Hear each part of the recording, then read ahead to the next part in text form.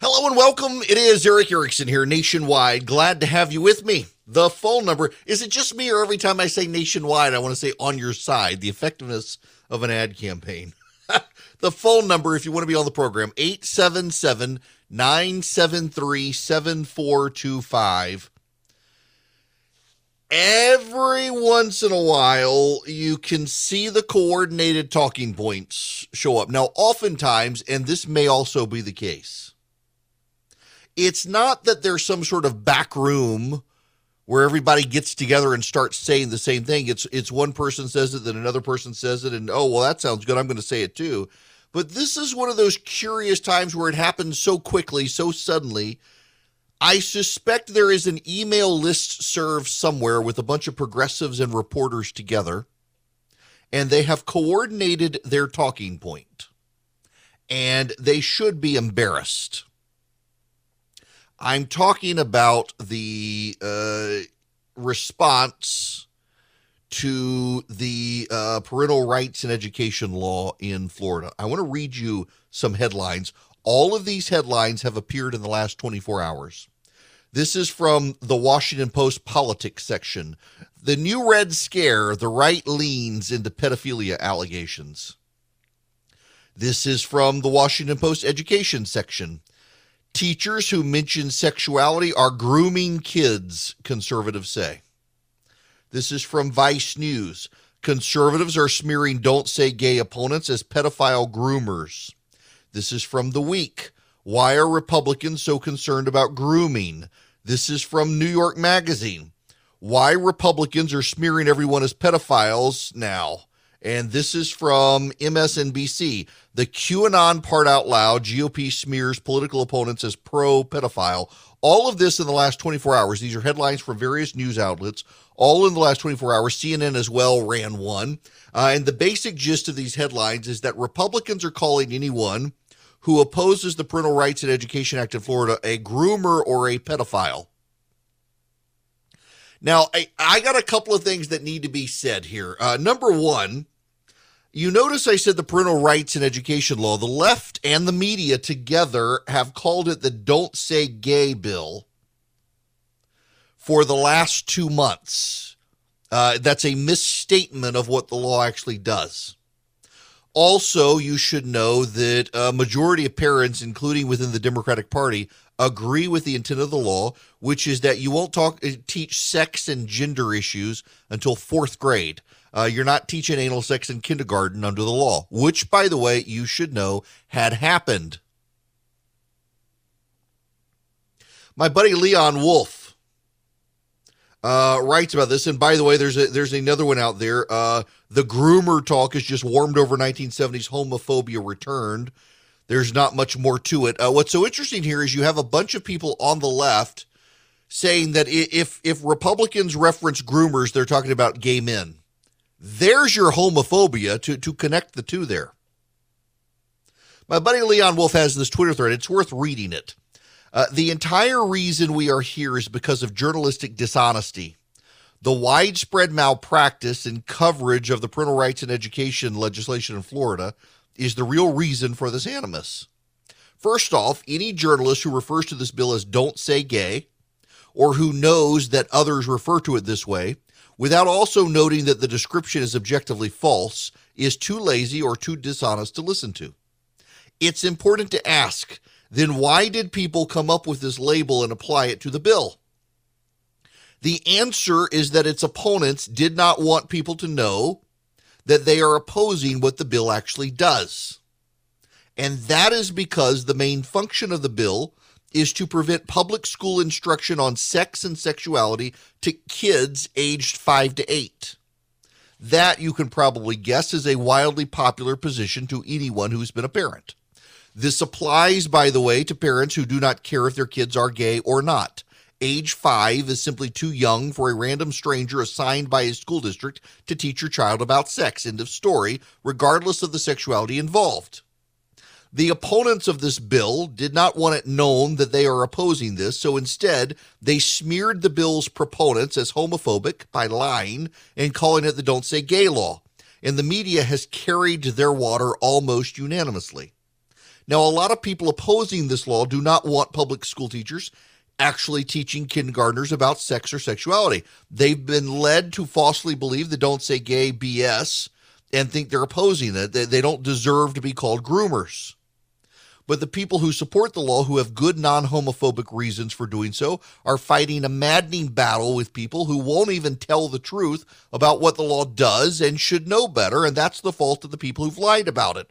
Frankly, anyone who thinks it's a good idea for kids in grades K through 3 to receive instruction from public school teachers on sex and sexuality has some uncomfortable explaining to do. Most people wouldn't defend the position. They don't even know what they're doing it. Dismissing the punching back against the serial dishonesty about this bill as warmed over homophobia is perpetuating the dishonesty that led us to this point. If you're in the media and covering the story, you've got an obligation to do better with the facts. That's my buddy Leon Wolf on Twitter, and he's right. I mean, this ultimately is the issue. The law simply prohibits public school teachers from teaching about sex and sexuality to kindergarten through third grade. You can in fourth grade under the law, and some people don't even want that, but the law went K through 3. And the media did not want to talk about it that way. What the media chose to talk about it as is, this is a bill where you're not allowed to say you're gay to your students. Was never true. Was never true. But that's how the media and the left characterized it. When you ask parents, do you want public school teachers teaching your kids about sex in kindergarten? Overwhelmingly, parents say no. But the media and the Democrats are in the same bubble, and this has a larger implication for the Democratic Party. There's already a backlash growing about schools in the country. There's already an education backlash happening. And the reality is the Democrats and the media are in a bubble where they don't understand or appreciate the backlash. And the loudest voices within the Democratic Party and the media are the ones who are opposed to this backlash, who think there should be no backlash, who think what public schools have been doing is legitimate and we should be defending them. And so they are advancing the narratives that attack parents and attack decency standards across the country that parents support. And the Democrats listen to those voices because the other voices aren't in the bubble. And so they begin to attack as well. And they lie. And the media lies with them. If you oppose the legislation in Florida, if you don't support it, I don't think you're a groomer or a pedophile. But I also don't think you really understand what the law says because the media has flagrantly refused to be honest. And the reason there is a pushback from the right calling these people groomers, for those of you who don't know what grooming is, it's a process by which someone gets a child comfortable with the idea of being sexually abused so that they don't realize they're being sexually abused, or comfortable with being in a cult in ways that it detaches them from reality of what is acceptable. When you're teaching kindergartners about sex, which some teachers in Florida had done, it begins to get those kids comfortable with those sorts of ideas and make sex a more permissive topic for a young person, which then makes the deviant people of society more likely to probably go try to proceed to groom those kids. That's why they're calling it a groomer bill or anti-groomer bill. You can disagree with the characterization, but you should at least be willing to acknowledge that teaching a kindergartner about sex probably isn't a wise way to handle kindergarten. The media, however, can't do that. They can't because they're so in the bubble with the Democrats. And again, this gets back to the larger problem here that you really need to understand, particularly if you're a Democrat, you need to understand this problem. You have no one within your tent willing to tell you what you're doing deviates from the mainstream of America. You don't. There is another policy here, completely removed from sex. Gas prices. The Democrats are so convinced that everyone wants immediate clean energy and everyone can afford a Tesla because everyone in their circle of friends can afford a Tesla. They're okay with higher gas prices. You have Pete Buttigieg going out saying essentially that the pain is the point. Keeping gas prices high will convert people to having to buy electric cars or just stop driving, and that's good for the environment. And the Democrats think this is a good thing because there's no one in their bubble to tell them otherwise. There's no one in the Democratic bubble to tell them that Latinx is an insulting phrase that they should not use within the Hispanic Latino community. There's no one there to tell them that, and so they keep doing it. A bunch of white progressives do this. And there's no one in their bubble to confront them. And so now in Florida, there's a real culture war fight. Now, keep in mind, they can say that the Republicans here passing this law are the culture warriors, but it's not the conservatives who decided to rush into kindergarten to teach kids about sex. It's the Democrats who decided to do that. It's progressive teachers who decided to do that. There are random documentation regularly now on Twitter about teachers of elementary school kids who have TikTok accounts who are bragging about teaching their kids about these things to make them comfortable with it. Because the parents and the teachers' minds aren't doing it. I can't play you the audio of some of these things because there's so much profanity in it. Couldn't allow it on terrestrial radio. But there's an account called Libs of TikTok. You go on Twitter, you find this account. You go on TikTok and find it as well. And they document these crazy teachers of elementary school students who really believe that the best way to build acceptance of transgenderism and homosexuality in the country is to go on in kindergarten and start indoctrinating children into acceptable conduct and phraseology. Believe it or not, a lot of parents who are open-minded, tolerant, and pro-gay rights don't want their kindergartners taught anal sex. And the media and the Democrats can't figure that out. That's the most bizarre thing here. I read you all these headlines. From the Washington Post to MSNBC to CNN and all points in between. That Republican conservatives, they're going all QAnon, accusing everyone of pedophilia. That's not it. But by the way, I got to tell you something that's somewhat mean of me. If you're going to lie about the legislation, and you're going to lie about the people advancing the legislation, don't be surprised when they lie about you. Don't be surprised when they take your taxes back. No, you shouldn't lie. You should tell the truth. But I have a hard time getting upset about a bunch of Republicans calling these people groomers and pedophiles after 3 months of sustained attacks against them for wanting this piece of legislation passed, for mischaracterizing the law, for mischaracterizing the supporters of the law, for mischaracterizing what the law actually does. I got a hard time being really upset about this. You reap what you sow. And they're reaping a lot right now, and they're upset about it. The Washington Post is upset about it. But there's the larger issue here. And this goes back to, in 24 hours, we've had all these headlines on the same story from a bunch of media outlets. That tells me that this isn't some sort of organic thing where one person said something and the next person said, oh yeah, I think I'm going to take that tack too, which is usually what happens. That tells me that somewhere these conversations are being had, either in a Slack chat or an email or something, between progressives and reporters, and all the reporters are getting their talking points and they're going out and running these stories and these headlines. And that tells me that the Democrats can't escape their bubble.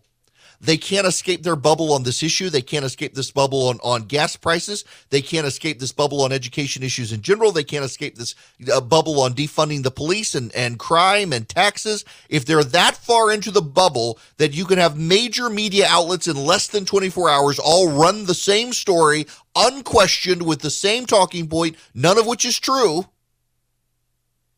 they have no recognition of the red wave coming in November that's going to wipe them out. They think it's all messaging, and you hear this from Democrats now. The problem is messaging.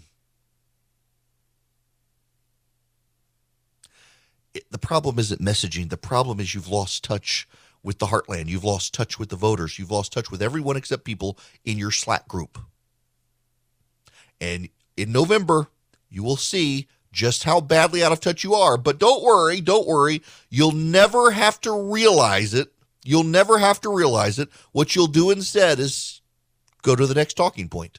that the Republicans changed the law and stole the vote. It'll be the Democrats in November claiming Republicans stole the vote and suppressed the vote. They will never have to actually rationalize, realize, recognize, or admit just how out of touch they've become with the American people, to the extent that Democrats and the media seem to think that parents are okay with teaching their kindergartners about sex. And you're a bigot if you think otherwise. I don't understand how they think this is going to work. There's real damage to be done here to the Democrats. I'm kind of enjoying watching this happen. But if they can't realize what a bubble they're in, they've got bigger problems, and this is the beginning of something far worse for them to come. Welcome back. It is Eric Erickson here. The phone number is 877-973-7425. I got some bad news for y'all. This is from CNN earlier this morning. It appears Deutsche Bank is the first major financial institution to say a recession is on the way. Deutsche Bank forecasting a recession in the United States could start late next year. That's the first major financial institution with such a prediction. CNN's chief business correspondent Christine Roman's here with that. What's going on? Yeah, look, no question Putin's war in Ukraine is making the inflation outlook even worse. The Fed is already trying to tackle inflation running at the hottest in 40 years, and then Russia invaded Ukraine, sending oil, grains, metals prices soaring. China has these new COVID lockdowns that could disrupt supply again. The consensus is that recession risks are rising, but this is the first bold call that a recession in the U.S. will happen. The Deutsche Bank economists predict a mild recession later next year, writing, quote, "We no longer see the Fed achieving a soft landing. Instead, we anticipate that a more aggressive tightening of monetary policy will push the economy into a recession." The Fed is already raising interest rates, tapping the brakes on the U.S. economy. Last year, the strongest economy since the Reagan administration, don't forget. Goldman Sachs puts the risk of a recession in the U.S. as high as 35%. Moody's chief economist Mark Zandi sees recession risks rising, but thinks the Fed does have the tools to raise rates aggressively and still avoid a recession. The bigger risk, John, is Europe, where economies depend heavily on Russian oil and gas. Goldman Sachs expects oil prices will hit $125 a barrel in the fourth quarter, but economists there at Goldman say oil prices are high, that high, but unlikely to trigger a recession in the U.S. It's not good. And the problem is, you heard Christine Romans from CNN say that the variables out there are so many variables, and none of them trending in the right direction. The Chinese have gone back into lockdown. They're locking down whole cities. There's this Hunger Games-like video that's circulated online that's been verified of Chinese citizens on their balconies singing, protesting, wanting food. They're hungry. People aren't delivering their food to them. And a drone runs by and basically tells them to stop singing, go inside, close your doors. Don't attempt this for your soul or some such. It is all in Chinese. But it's been verified as true. The Chinese are flying drones over these neighborhoods, making people stay inside with their windows closed as COVID spreads in China. There are more than 300 ships backed up in the Chinese port at Shanghai, normally only 100. So we're going to have more supply chain problems. We're going to have bigger issues with tightening around the world. We're going to have more interest rates going up. The yield curve has inverted and hasn't come undone yet. That's a terrible sign. A recession is coming. They say it's going to be a mild recession, but you know when it's going to hit? Right about the time Joe Biden's reelection campaign starts up or another Democrat moves forward with the election campaign. Welcome. It is Eric Erickson here. The phone number is 877-973-7425. I want to give you guys a little bit of historic background from my perspective. I've been in politics since the mid-90s in college. Started running political campaigns. Really got actively involved in running political campaigns in the early 2000s, right out of law school. Was a lawyer, did political campaign management, political strategy, campaign strategy. Then I became a political writer in 2004, 2005. Became a TV political analyst for CNN in 2009 into 2009. Moved over to Fox in 2013, was there until 2018. Still do TV now. Been on CNN and Fox. In fact, I was supposed to be on Fox last night. They canceled it. at the last minute. News Nation, I've been on HBO's Bill Maher a couple times a year. Meet the Press. I've had a talk radio program since 2011. I've guest hosted for Rush Limbaugh for a number of years. I have seen political cycles. I have seen political cycles that go my way. I have seen political cycles that go against me. I have seen Republican waves. I have seen Democratic waves. My first election night on television was the 2010 midterm election night. Believe it or not, I'm not making this up. I was on television for 26 straight hours. 26 straight hours. I was punch drunk and delirious, and man, I got stories that are not appropriate to tell on radio about the end of that night, that run. I had an hour where I was able to get some food during that time, but I mean, I was nonstop. And the problem was I was new to CNN, and they had the night shift schedule and the day shift schedule. And I was so new. I'd been on television there since the end of 2009, but never an election. They kind of forgot about me. So the night people and the day people were putting me on the schedule, forgetting to talk to each other. And I got on Anderson Cooper the 10 p.m. the night after the election. And what was his name? Jim Walton, I think his name was the president of the CNN at the time. And he actually called and asked why I was on, that he had literally seen me every hour that he had been watching CNN since the night before, and they finally realized what they had done. And I was exhausted, but I was there for that. Now, for perspective, Barack Obama holds the record for most congressional seats lost by a president in a midterm election, 67. 67 seats. I was there for that. I was there in 2012 when Romney lost and the Republicans did okay. And in 2014, I was at Fox for when the Republicans took back the Senate. I was at Fox in 2016 when the Republicans won and no one, including the Trump team, really didn't think they were going to win. By 2018, I was leaving Fox, but I was doing a lot of TV. I was doing a lot of Meet the Press, doing a lot of HBO, doing some CNN and some Fox for the Democratic wave that came. Everybody kind of knew it was going to come. The only people who didn't were the most aggressive partisans. And when I was warning talk radio listeners in 2018 that it was going to go badly for the GOP, my gosh, the anger and rage. And I was right. I knew I was. I'd lived these cycles before. You see these cycles. You know the patterns. The party in the White House tends to do poorly in a midterm. And they all have something in common. They all have a familiarity to them.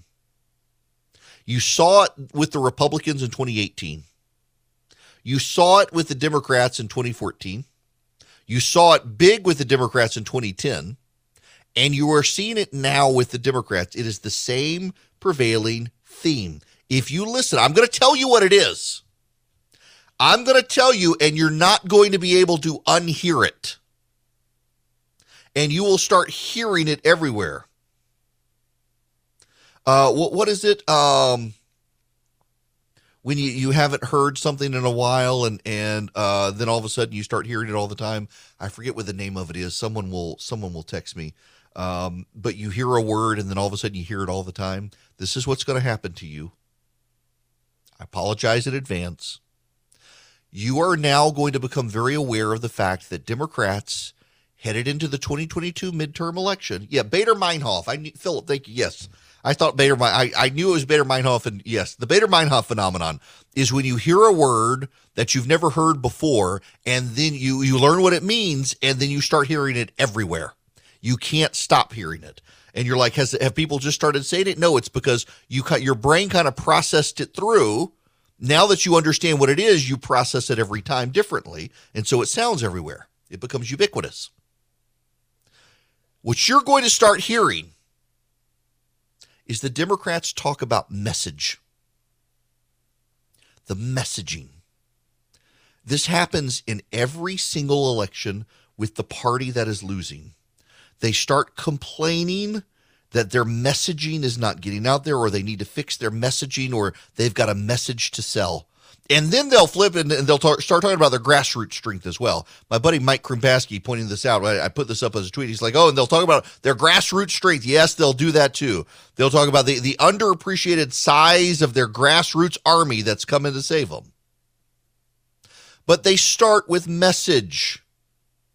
They say it's our message. We've got a message, and we got to talk about our message. And it's that message. And if we can just get out that message, the voters will appreciate our message. And our message is sound, and our message is good. And our message. It's all about the message. You don't believe me? Here now, the former president of the United States yesterday at the White House, Barack Hussein Obama, who holds the record for most seats lost in Congress in a single midterm.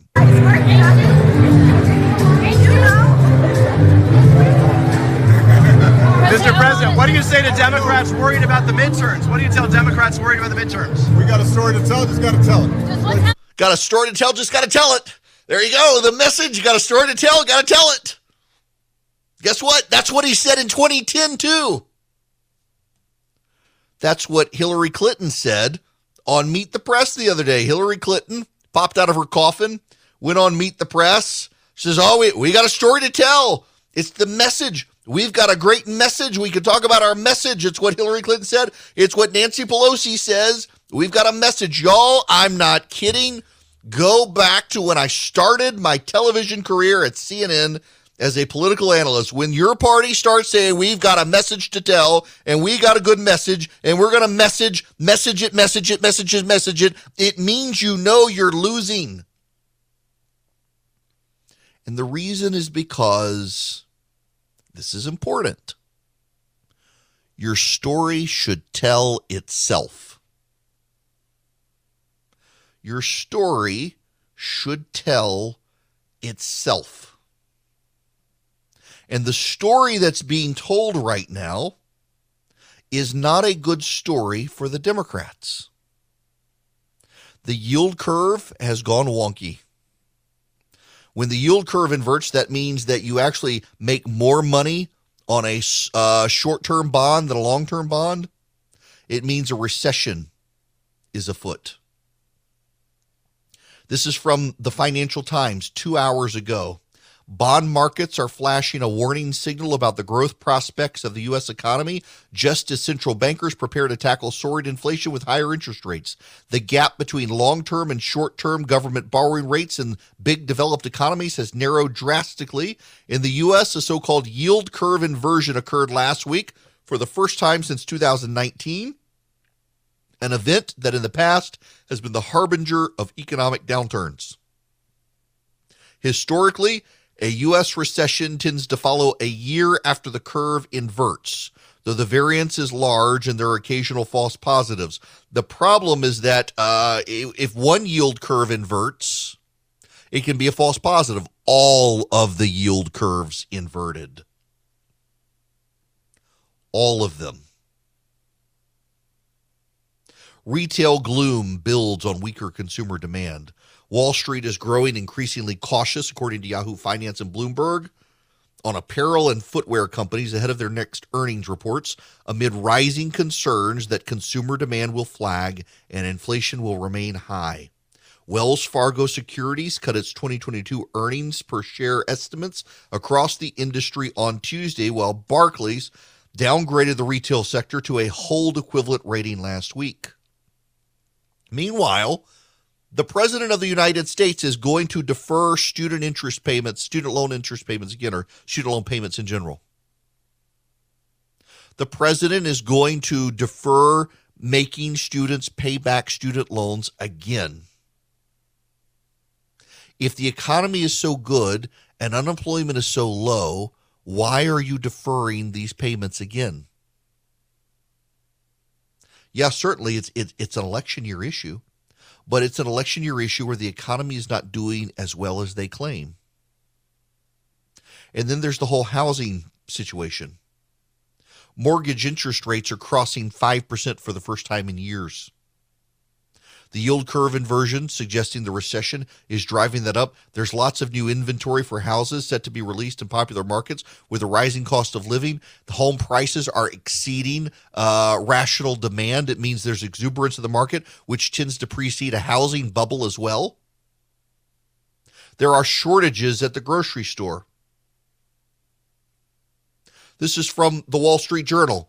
Activity in China's services sector tumbled in March at its fastest pace since the onset of the COVID-19 pandemic, as lockdowns aimed at smothering outbreaks in major cities kept millions at home and pummeled consumer spending. The data adds to signs the world's second largest economy will struggle to meet growth goals for the year as set by Beijing as authorities wrestle with China's worst COVID-19 outbreak. On Tuesday, authorities extended a sweeping lockdown in Shanghai, an industrial powerhouse and major port, adding to renewed anxiety about global supply chains. Yesterday, they came out with a report on Democratic focus groups of Democratic voters and why Democratic voters are not enthusiastic about going to the polls. Do you know what one woman said? And of course, listen, I'm sorry, it was a woman. Of course, it was a white progressive Democratic woman. Do you know what her concern was? There are food shortages at Whole Foods. That's right. At Whole Foods, there are empty store shelves. Heaven forbid. There are food shortages at Whole Foods. The Democrats are depressed. Y'all, this is a recurring pattern you got to understand. The economy is not doing well. And the Democrats can message it all they want. They can say it's the strongest economy we've had. They can say all of these things.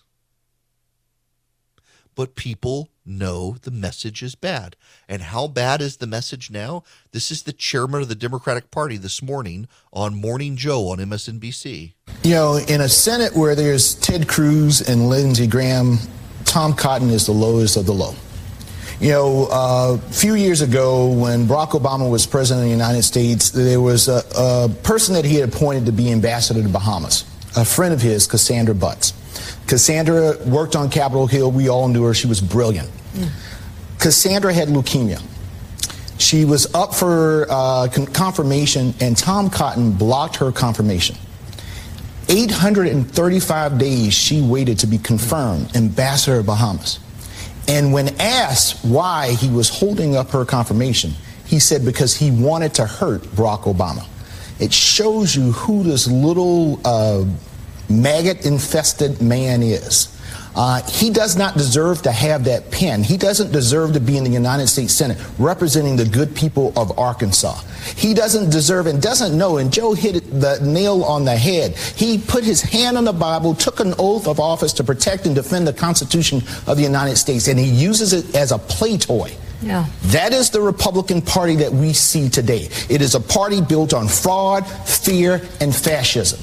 Fraud, fear, and fascism, and calls Tom Cotton a maggot, a man who served honorably in the military of the United States in a war zone.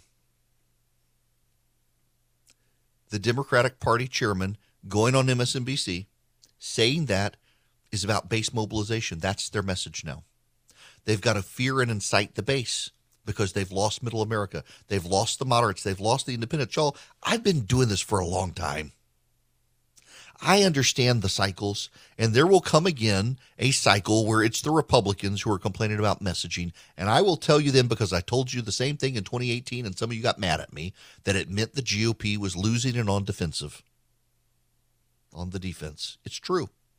It's absolutely true. That's the reality of it. You may not like it, but it's true. When you hear the party in power complaining that their message is not breaking through, and by the way, that party in power has a biased media in support of them doing everything they can to help them, and they still think they can't get their message out, maybe it's not the message. Maybe it's them. All right, the awkward subject of the day. I'm just going to apologize. It's a news. People are talking about it. This is a talk news program. News and talk, and this is both news and people are talking about it. So I feel obligated, but I don't really. Ew. A Southwest passenger has been arrested for, I don't even want to see the M word on radio. How about self-pleasure? touching himself 4 times during flight. A man on a Southwest Airlines flight faces federal charges after toying with himself at least 4 times during the flight. The Daily Beast reports it happened on a flight from Seattle to Phoenix. The criminal complaint obtained by the site claimed it happened on Southwest Flight 3814 on April 2nd. Anthony Sherrod McGarity, a name that will live in infamy, is accused of rubbing one out 4 times in a seat next to a female passenger. The woman took photos. When he fell asleep, she told the flight crew what happened. They moved her to another seat on the flight. She turned the photos over to Phoenix police when the flight landed. The FBI interviewed him, said he didn't think the female passenger was uncomfortable with him. Why would he? I mean, she's taking pictures of him. Thought it was kind of kinky. Took him 4 times to fall asleep. I mean, that's his excuse there is he didn't have Ambien on the plane. And I just, who does this? Okay, first of all, who sits there and takes pictures 4 times he does this on a couple-hour flight? 4 times he does this. And she takes pictures the whole time. And then only when he falls asleep does she request a new seat. Show's over, need a new seat. And him, he does it 4 times. And my goodness gracious. I mean, who? I'm looking at the trying to find that. No, that can't be. This is bizarre. Who does this stuff, y'all? And okay, seriously, there are a couple of complicated, they shouldn't be complicated, but you sit there next to the dude, 4 rounds of him doing this, and you take pictures the whole time, wait for him to put himself to sleep, and then decide, now's the time that he's asleep, I need a new seat now. And then you do this with the woman taking pictures, and you are, you're like, oh, I thought she liked it. She was kinky. I feel bad for Amir Khatri. Amir Khatri is a writer for Showbiz News, and it's 2022. Things are still crazy. Things haven't settled down. And now you got the Federal Reserve and interest rates. You got the economy. You got inflation. A lot of banks won't even return your phone call. Let's say you're a small business and you need a loan for $750,000 or higher. You see an opportunity where banks, they don't even want to see you. You want to buy a building. You want to build a building. Reach out to the Frost family at First Liberty Building and Loan. They've been helping small businesses become big businesses since the 1990s. They want to help you if they can. So spend 10 minutes with them. See if you're a good fit for them and they're a good fit for you. Their website is firstlibertyga.com. That's firstlibertyga.com. Again, you need a loan, $750,000 or higher. You're a small business and you see an opportunity to grow. Share it with the Frost family and see if they can help you. Firstlibertyga.com. That's firstlibertyga.com. First Liberty Building and Loan can help businesses nationwide become bigger businesses.